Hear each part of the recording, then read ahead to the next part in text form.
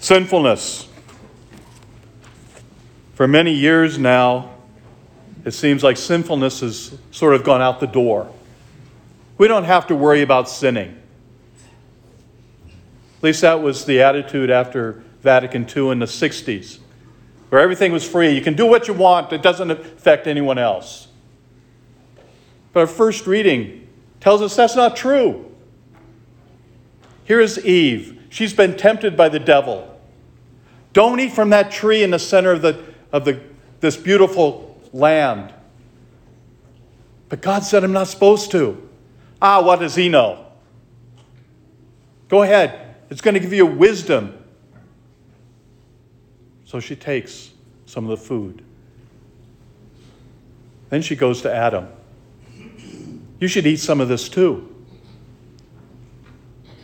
It's not our single acts that really do us harm. It's what it does to everyone else. Her sin led to a greater sin. Our sins are not individual sins. They're sins of the community. Because when we do something, it affects everyone else, even if we think we do it in the dark.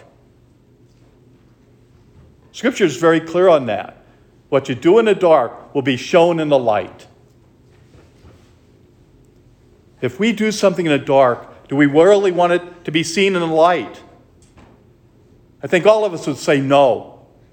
We wouldn't want anyone else to see it. Well, if that's true, then why do we do those things? I often like to use the Blessed Mother and Jesus.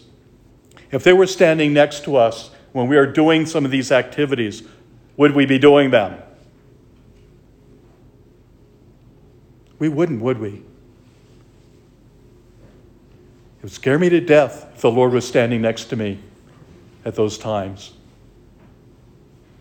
Because we know in our very core of our beings that it's not right. And what we do to ourselves then does affect other people. It can isolate us.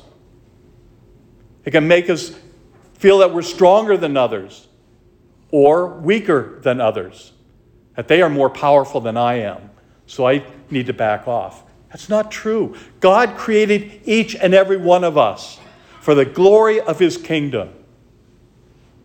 We should take pride in that God loves us so much, he created us in his image.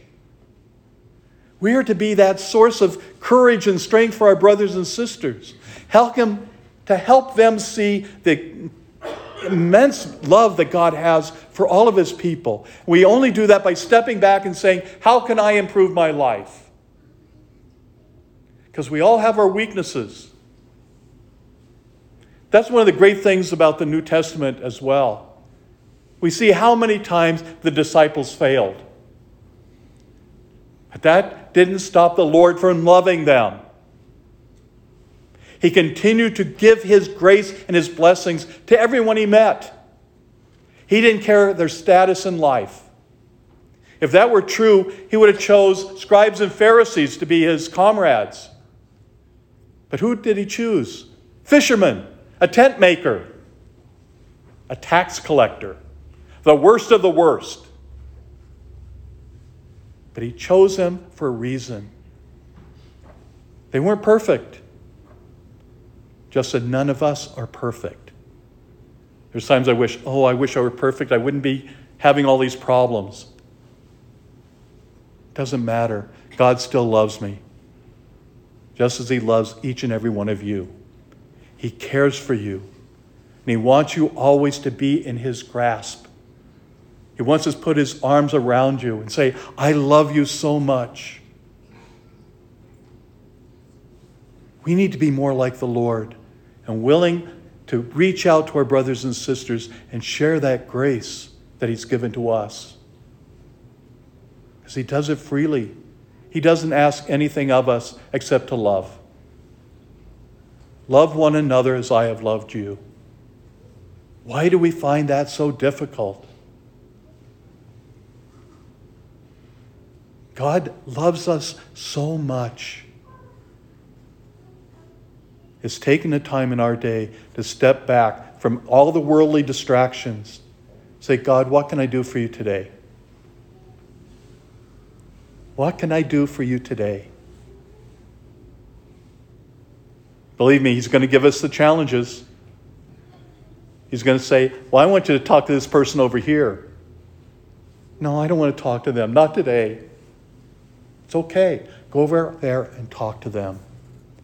It's amazing when those things happen, what it makes a difference in their life, but even more in our own lives. He changes us because we've been willing to reach out and touch the life of another person. That's all he asks. May the Lord help us in these wonderful 40 days to recognize how we can be more like Christ. To walk away from the darkness that sometimes we put ourselves into. To be able to be seen in the light. And to be light for one another.